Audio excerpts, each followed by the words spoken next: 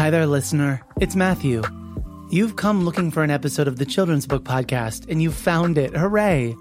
But you're probably wondering why the name of the podcast has changed. After 8 years of doing the Children's Book Podcast, I began a new career as head of podcasts at A Kids Company About, where I now oversee a podcast network dedicated to producing original content that talks up to kids, centers the things going on in their world, and engages and challenges how they see the world and themselves. All of the episodes of the Children's Book Podcast are still here. But now, if you're subscribed, you'll get new episodes of Worth Noting, a kids podcast about current events, hosted by me. Something for you and the young people in your life to enjoy together. Enjoy this episode, and I hope you'll check out Worth Noting and other podcasts from A Kids Company About.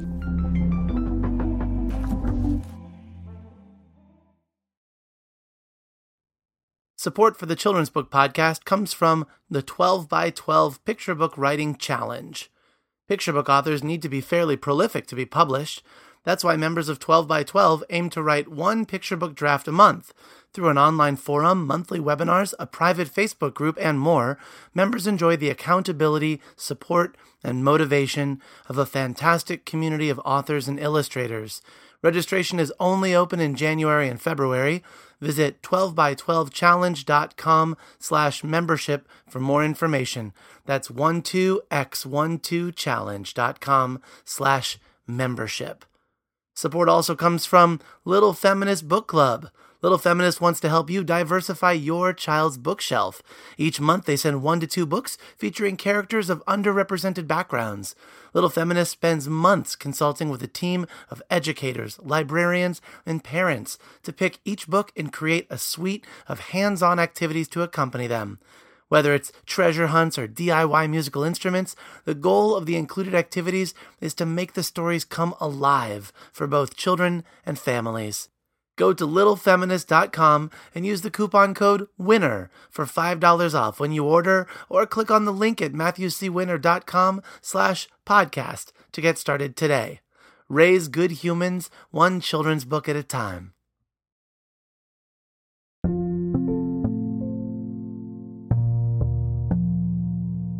I wish that when I was growing up, I grew up just outside of Philadelphia in the suburbs.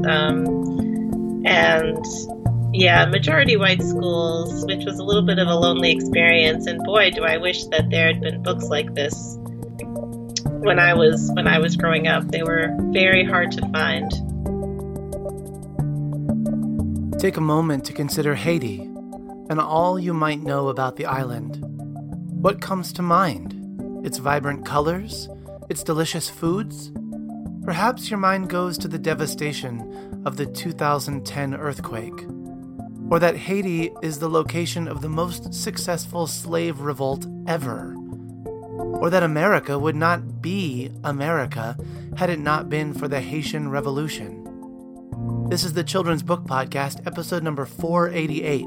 I'm your host, Matthew Winner, and today I'm joined by Francie Latour, author of Auntie Luce's Talking Paintings, a debut picture book about a child who leaves the cold U.S. winter to visit her aunt in Haiti, and who leaves knowing that the nation is a part of her. I learned so much from talking to Francie and gained an even deeper appreciation for her picture book debut. It was a book my students listened to, pored over, and loved as we read nominees for our mock Coretta Scott King. But after recording this interview, I knew we barely scratched the surface.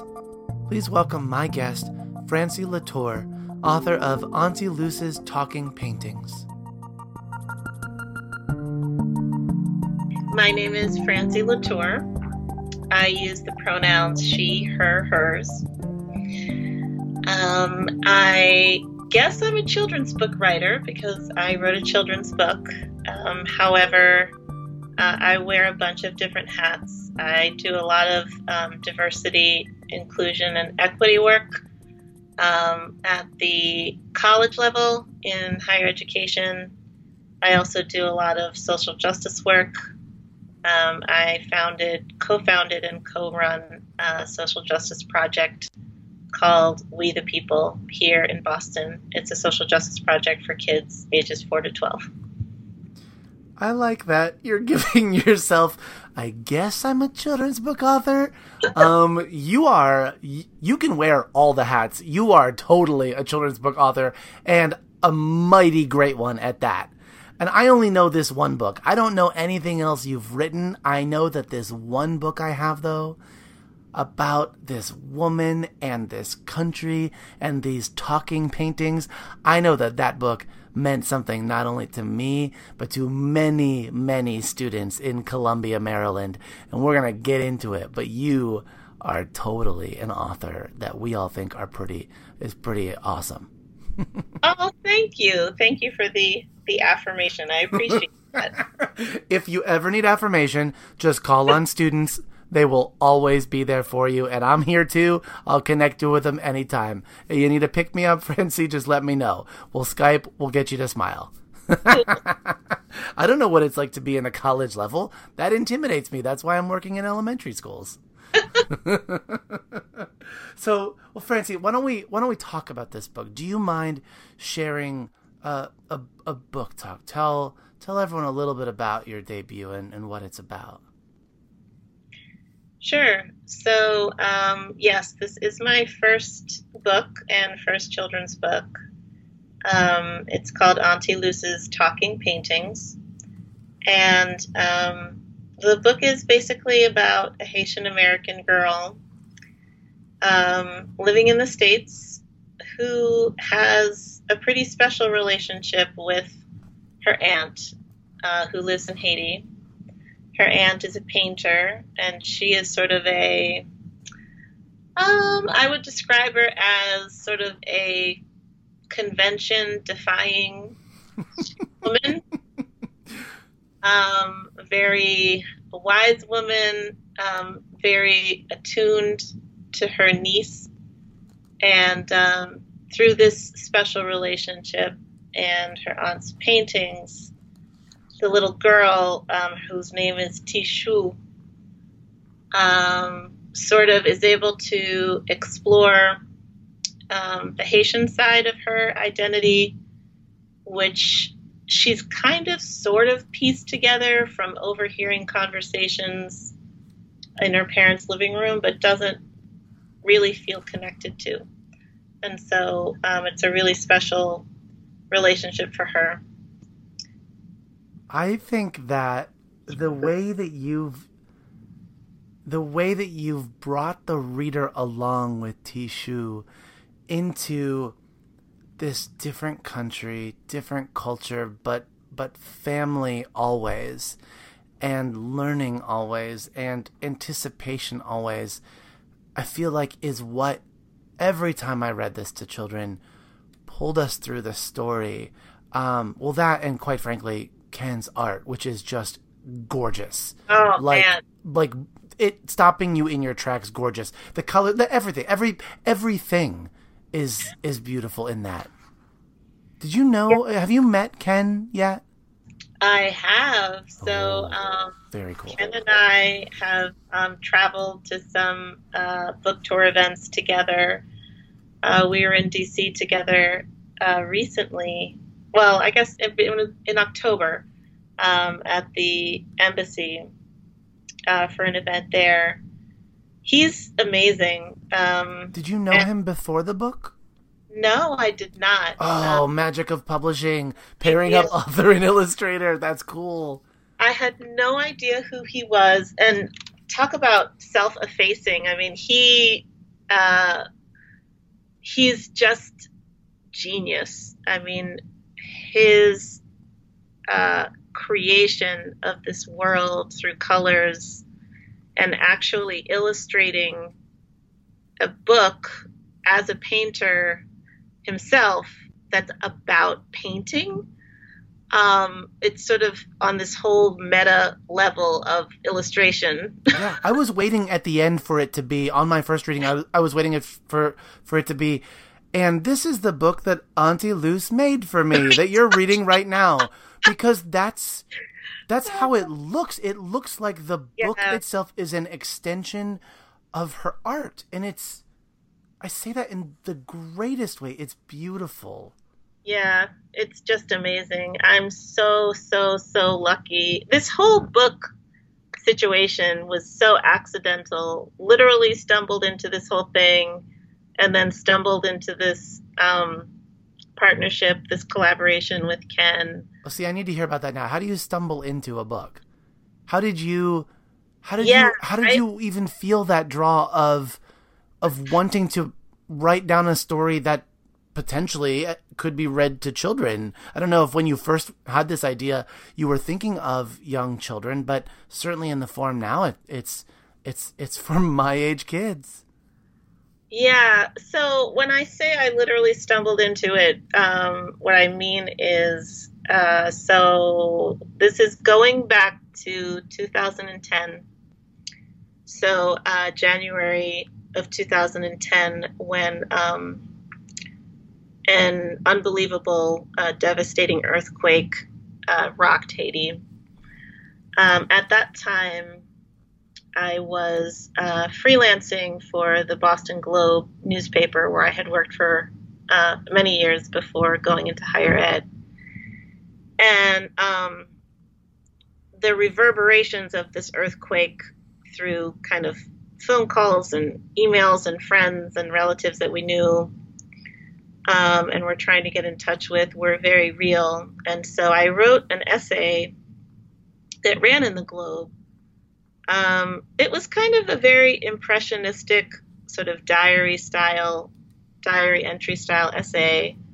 And a few weeks after the essay ran, I got a phone call from this guy named Ruben, who is a children's book agent. He represents writers and illustrators. And he asked to take me out to lunch, and he asked me if I had ever thought about writing a children's book. And I just was speechless. I mean, that is wild. The answer was like, well, no. But an article in the Boston Globe. No, I didn't write a children's book. I wrote in the Globe for adults. Is it Ruben? Is it Ruben Pfeffer? Yes, it is Ruben Pfeffer. Yeah, great. And also just an amazing guy, such a champion and supporter of authors and illustrators, and the magic of children's books. So, yeah, I was like, yeah, no, I don't think I would be very good at that. Yeah, no. But like, he kept emailing me and was like, you really should try this, just try it. And it was really hard because, I mean, it would be one thing if it had been this burning desire to do and I had this story I wanted to tell, but I really didn't. And so, yeah, so I just started thinking about things from my own life, and the book kind of took off from there. Oh, see, I love that twist you just did on us. You said I really didn't want to write a book, and then next sentence, so I started thinking about my childhood, and then the book came from there. I see what you did there. It's actually really hard, at least for me, trained as a journalist. Journalists are trained to write about what happened in reality. And so when you've been trained that way and worked that way for so long, I worked at the Globe for like 12 years, and I worked at a newspaper in Virginia for like 3 years before that. And so that's kind of my hard wiring. And so to create something out of nothing was pretty intimidating. And that's actually not what I did. I used sort of pieces of my own experience traveling to Haiti, my own experience meeting this amazing Haitian painter who inspired the book, and having her paint my portrait, which also happened. So there are pieces of things that happened in the book that happened to me. And I think that's really what allowed me to create something new. I love that it was events happening to you and finding a way to craft something in that way because of the way you had to work against your instinct to write the way you've been trained to write. It was unnatural to write this way. I gotta say, though, the way you write this book, the way you work in language, that I'm grateful to Groundwood for including that glossary in the back, because I did my best practicing as I was reading it to the students, reviewing and practicing the pronunciations of some of the words, wanting as best as I could to get it right as I read. But the way that the book just brings in this language naturally, just words, phrases slipped in, and then slips back to English. It's just all it all just flows. It all flows as a story being told, as if we're just recounting the story, which is what your main character is doing. She's recounting this thing that happened to her. I love that alongside of all that, or maybe I'll put it this way. I'd like to think that when my students were hearing this story read, because when I was first reading your book, I felt like I read the words, and then I took a moment to read the pictures. And so I'd love to think that as I was reading the words to them, they got to just take in the pictures and hear those two things, the visual reading as well as that auditory reading at the same time. And I know that as I'm saying that sounds dumb, because that's like what you do when you read a picture book. But I mean that more weighted, I think, than other picture books. It was clear to me that Ken noticed, that he looked, that he researched, that he took in what it means to be Haitian, to live in Haiti, to be in this town, to be Tichou, to be Auntie Luce. All of these things, it felt like I was seeing photographs of a trip being brought to life in painting. It felt like there was truth there, is maybe what I'm trying to express. There's truth in your words and truth in the art that doesn't set out to deceive the reader, but rather sets out to invite the reader in, because as we get through that story, we get into the history of Haiti that Auntie Luce shows and speaks of to Tichou. And that history, that is like where the tears start rolling in. Let me just tell you, because of the way I can't even articulate. I'm like starting to cry right now. Sorry. Let me compose myself. But the way that you take, Francie, that you take a history of a nation and you affirm that history in a child, in a person, in the way that she sees herself in the painting that Auntie Luce does, and says, that color of her skin and of her hair in this painting, that's my grandfather, and that's this experience, and that's those things. That is absolutely something that we have in our capacity to do to ourselves. We can see ourselves as a history, as something more, as being the bearers of our history, and the responsibility of being the bearers of our history. And it's just that gift. I guess the way I'm trying to articulate this in this moment is that I have never read that in a book as eloquently and beautifully as you affirm it in Auntie Luce's talking paintings. And you do it. It feels with ease and grace, and it's beautiful. Oh, thank you. Yeah, so I definitely hear you with the, there's a very lush, sort of immersive feeling to the illustrations, and that really matches as close as you can in 2 dimensions to what it feels like. So when we would go to Haiti every year,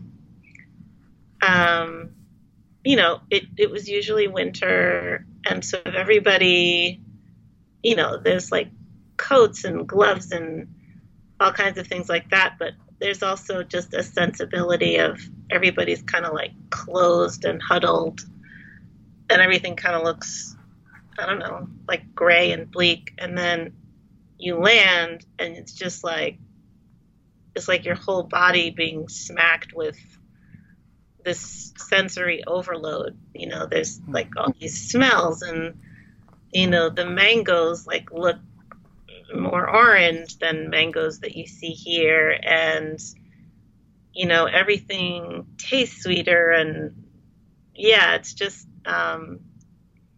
it's a really powerful experience, and Ken definitely captured that, and I think a lot of it. So Ken is Canadian, but his family is also from the Caribbean. His family is from the island of Dominica, and so he definitely had that sensibility going in. But you're right, he did quite a lot of research, and we had sort of a dialogue via email back and forth about certain specific things that felt Haitian, or that you would find near the airport, in the mountains, or what have you. So yeah, that is a really special part of the book for me, and I think for anybody who's experienced Haiti, whether you're a kid or whether you're an adult, because I think anybody who's been there has felt like what I just described.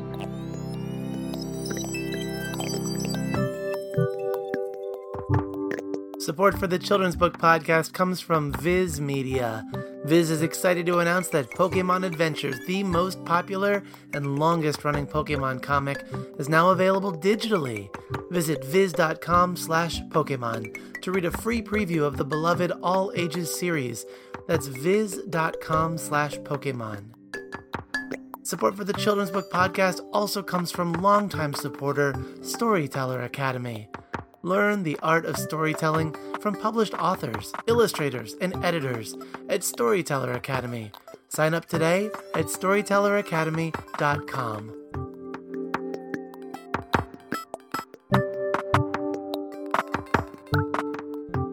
Ooh, but can I read something to you from your book? Because you also give Auntie Luce a line. Well, more than that. You give her a line that speaks so much more deeply to what your eyes take in Haiti. Do you mind if I read an excerpt? And I just want to praise your words. So we've been laying on praise for Ken. We got lots more of that to come, but I want to make sure I stop and share your words. This is when Tishu is sitting and being painted. I'm going to skip around just a little bit for sake of time, but it says, Auntie starts out, "Do you know why I paint Tishu?" she asks after a long silence. "I've never thought about that. Because you're good at it?" She laughs deep in her throat, then mixes more reds and browns. "Because Haiti is so beautiful?" I ask. "Not always," she says. "Sometimes it's almost too hard to look at. I paint to remember what I've seen and heard and smelled and felt. The balconies wrapped around houses, which seem to go on forever, the fists pounding on neighborhood doors and sending people into hiding. To paint Haiti takes the darkest colors and the brightest ones and all the colors in between. In 2 days of sitting, Auntie Luce paints me from many different angles. On one easel, I can see myself turned completely to the side. In my face, I see colors I've never seen in a mirror. The caramel in my great-grandmother's skin and the deep berry in my grandfather's. I see the colors of metal roofs over houses with no upstairs or downstairs. I see the ash of earthquake dust. From that time, the ground shook and opened up. Auntie Luce says our faces are like maps. I can trace yours halfway around the world, from the kingdoms of Benin to the sugarcane fields that turned into battlefields when we fought to the death for our freedom, she says, all the way to this room, in this light. I'm going to stop myself there, because I would read you the entire book, but you've already read it a couple times. That Francie, in the way you wrote this story, that moment comes at the end, that there's all of this connection with Tishu and family and the island and the people, but it's at that moment, as we're nearing the time to go, that all of it connects. Really in such a way that then Tishu is ready to bring all that she took in back with her. That moment of realization that you gave her, and that moment you gave her with Auntie Luce, was just, that was something unlike anything I feel like I've read before. And it also, can I say, because we didn't talk about them recently, it also was something that my students said. A number of them said, I'm from Haiti. I'm from the Dominican Republic. I'm from here. I'm from there. And to hear them feel ownership in this book, feeling like, in what felt to me like, I have parts of me from that place where my family came from in me now. That affirmation, that strength, that part of their story affirmed, that's something big. And you did that. You did that. You gave us that moment together. But most importantly, you gave it to them. That right there, that's why I'm glad that Ruben was bugging you to write a picture book. Because you have a gift and you gave it to them. Well, gosh, I don't even know what to say. Actually, I know what to say. I will say that as a kid growing up, I think a lot of Haitian kids, sort of first generation Haitian kids growing up here, have had this experience, or at least I did. So I always knew that Haiti was a really special place. I always knew, just from the way my parents brought my brother and me up, that, Haiti was the place where, the first Black Republic was born. That Haiti was, the place of the most successful slave revolt ever. And that, the impact in the quote unquote new world, the Atlantic world, was huge. And so when I started to go to school, there was a very different kind of Haiti that was like reflected back to me, and I was so confused. I knew that, there was a lot of struggle in Haiti, and violence and upheaval. But I also knew that a lot of that was connected to United States policy, and to this massive debt that Haiti incurred as a cost of its freedom to France. And so it was very strange kind of growing up and seeing and hearing and feeling Haiti being talked about in this way that was just so dehumanizing and just wrong.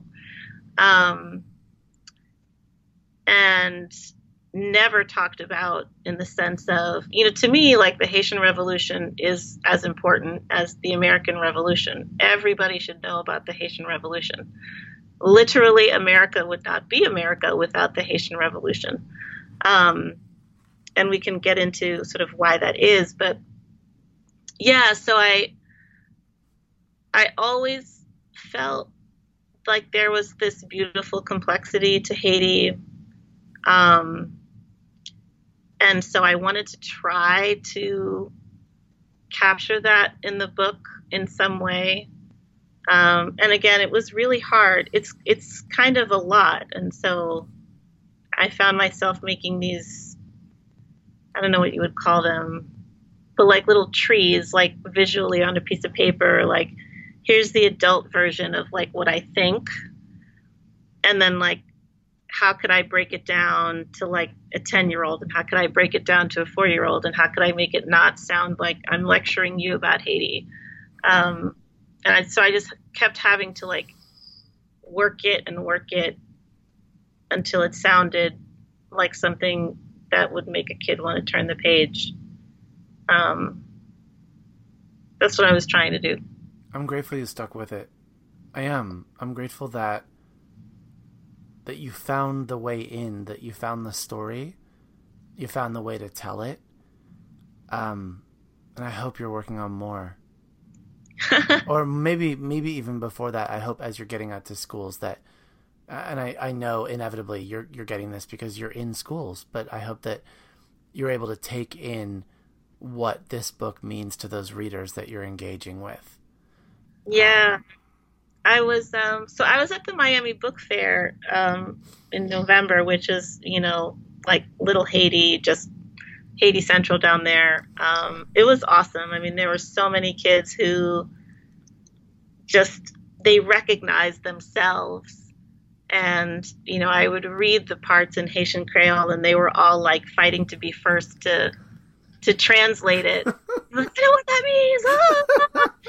And, but they also didn't know, they had never heard some of these names. I mean, they heard of Toussaint Louverture, and some of them had heard about Jean-Jacques Dessalines, but not really. And the women whose names appear in the book, Catherine Flon and Sanit Belair, they were like, who? Why don't we know that? Nobody told me that. And so, yeah, I think that was a really, really great experience, to see them recognize themselves and also know, the greatness of where they come from. Yeah. Yeah. And to have a book that has these names, that it doesn't just have to be someone read aloud this book to you and you sort of have to remember it. There's a book now that you can go back to and hear these names and ask about them and look them up and learn more. And this can be a springboard for them, if you will. In addition to being something that that they took such great ownership in. I love that they were jumping in to translate the Haitian Creole. This is much like when I'm reading any book in my library where there's Spanish, and I'm so readily corrected on the way I'm pronouncing things and also what it all means. Yeah, they were on it. They were just so excited to. They should be. Yeah, they should be. Yeah, they should be not only excited, but then encouraged to now go write your story. Yeah. There's a reason why not many of us in America, there's many reasons, but there's a reason why not many of us in America know this history or know about Haiti, and it's because we're not talking about it enough. And we can talk about it more if we get more books about it, if more people share their story, more people share their life. And also, more folks take interest.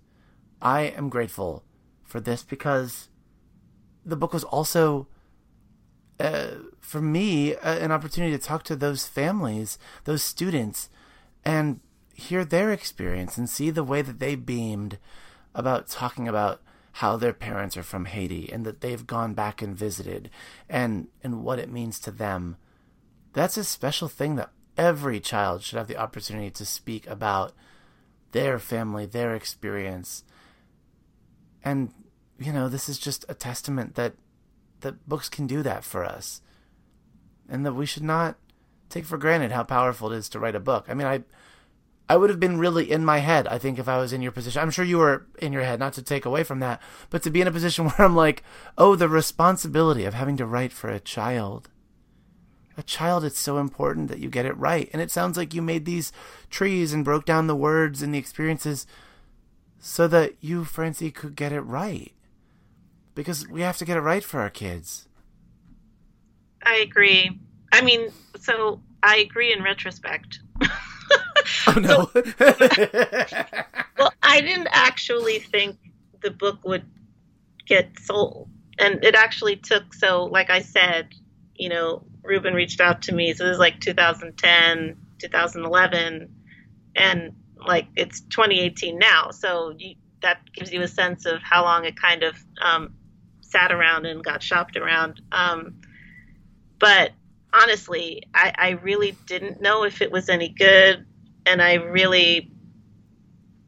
guess I was kind of imagining kids reading it, but I wasn't actually thinking anything along the lines of what's actually transpired since it came out. Great. I thought, oh, well, it'll be something like my kids will have, and maybe like, I don't know, like Haitian community centers will have it.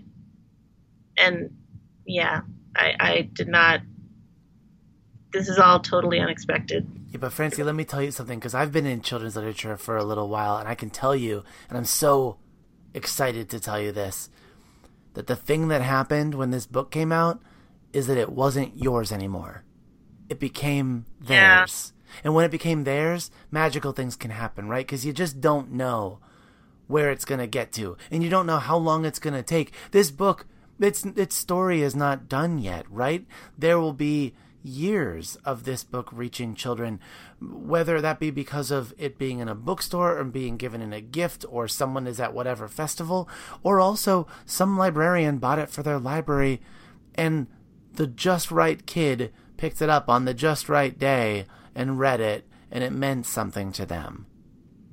So that's sort of the cool thing about that book. The book comes out and you just don't know. There's no way of knowing what it's going to mean to someone. That's where I come back and always hope, and I wish this for you as well. As I'm watching our time, as I'm wrapping things up with you, I wish for you that you get to hear from as many readers as can reach you, as many adult readers as well as children. I hope that, because, you're writing for an audience that isn't on Twitter or isn't on social media. They depend on us to get their voices out. But I hope that some of those messages do get back to you, whether the children draw or write you things, or you're at a school and you get to see it on their faces, or a parent or a book blogger or somebody shares the book as well. I hope that you do I hope those messages do get back to you. Because so often I think writers work in isolation, work by themselves, don't always get to hear that there's an awful lot of talk going on about their book. It just is happening in libraries where you're not standing right now.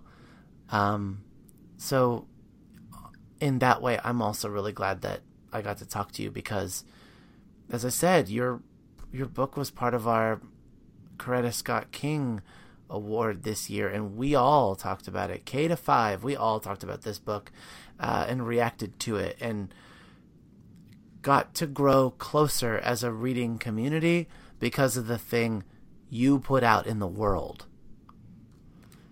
Oh, that's awesome to hear. Yeah, connecting with other people, especially kids, has definitely been the best part of it for me. Well, so, Francie, it's one, awesome to hear that, and doesn't surprise me at all. But two, makes me feel like this is the perfect time for me to ask, to close our conversation and to bring us back to those kids. I'll see a library full of children tomorrow morning. Francie, is there a message that I can bring to them from you? So many messages. I have to choose just one. I'll take them all. Okay. So I'll say, first of all, I think I mentioned this earlier, but I think claiming our own stories and talking about our own experience, that could be through books, it could be through music, it can be through painting, I think is really important. And I say that because, again, a lot of times, history is written by the more powerful, and they often don't get it right. And so I think it's just really important that kids feel like whatever that experience is, it could be related to where their family is from. It could be related to their gender identity. It could be related to their race. I just think it's really important that our stories are told, and to know that it's always important not to let others tell it. And the other thing I guess I would say is something that I think about every time I walk into a room of kids, because when I walk into a room of kids, I'm very aware that they're looking at me, or if it wasn't me, whoever it would be, whatever author, as like the person. We're meeting an author, and they did this thing and they have this knowledge, and you're going to learn from that author or that painter. And having worked with kids a lot around social justice stuff, I feel like kids know a lot, and thank God. Kids know a lot, and they see a lot, and they think in ways that adults don't think, because they haven't had their imaginations hemmed in and conditioned and narrowed by all of these conventions and rules. And so, when a kid asks me, well, how did you start writing the book? I'll throw it back to them and say, if you were to start a book, how would you start it? I think kids know a lot, and I think kids have a lot to teach us. And so I guess my other message would be for them to really know that and feel that, and to just feel that sense of, just because you're a kid doesn't mean, well, you got to listen to mom and dad. but you also have to, I think it's important for kids to know that they have agency, and their kids can do really powerful things. We see it every day. And they can have a big impact in this world. I truly believe that.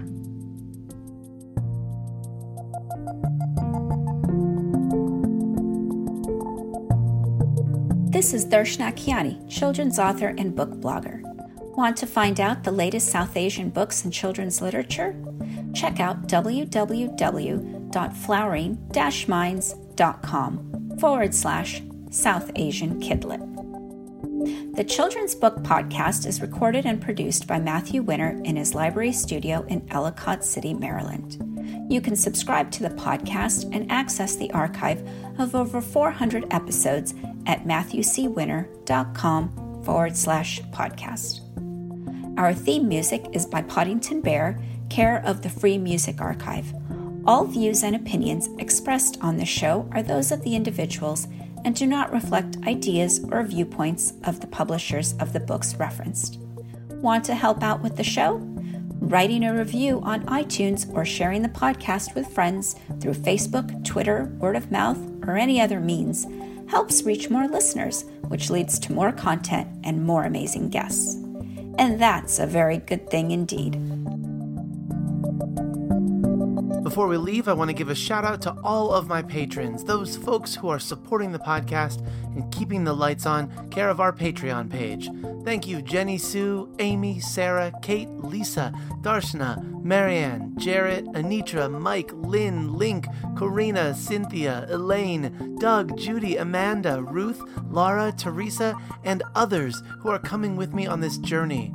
You're welcome to come with us too. Just visit patreon.com/MatthewCWinner and pick the support tier that's right for you. Teamwork makes the dream work, and each of you are helping to provide the tools necessary to make this podcast even greater. Thank you. We know you value what you put in front of your kids, especially when it comes to screens and podcasts. That's why we're excited to share a new podcast from our friends at Sleepiest, creating bedtime stories to help your kids fall asleep fast. Hello, Abby here. If you've got children and find bedtime's a struggle, I'd like to tell you about Coco Sleep, a children's story podcast designed to make bedtime a dream. Coco Sleep turns a chaotic bedtime into cozy bonding time. The stories are delivered in a pace that gently slows. Rumour has it that no one's ever heard an ending. So search Coco Sleep on your favourite podcast app and let's make bedtime a dream. That's KOKO Sleep, and I'll see you there.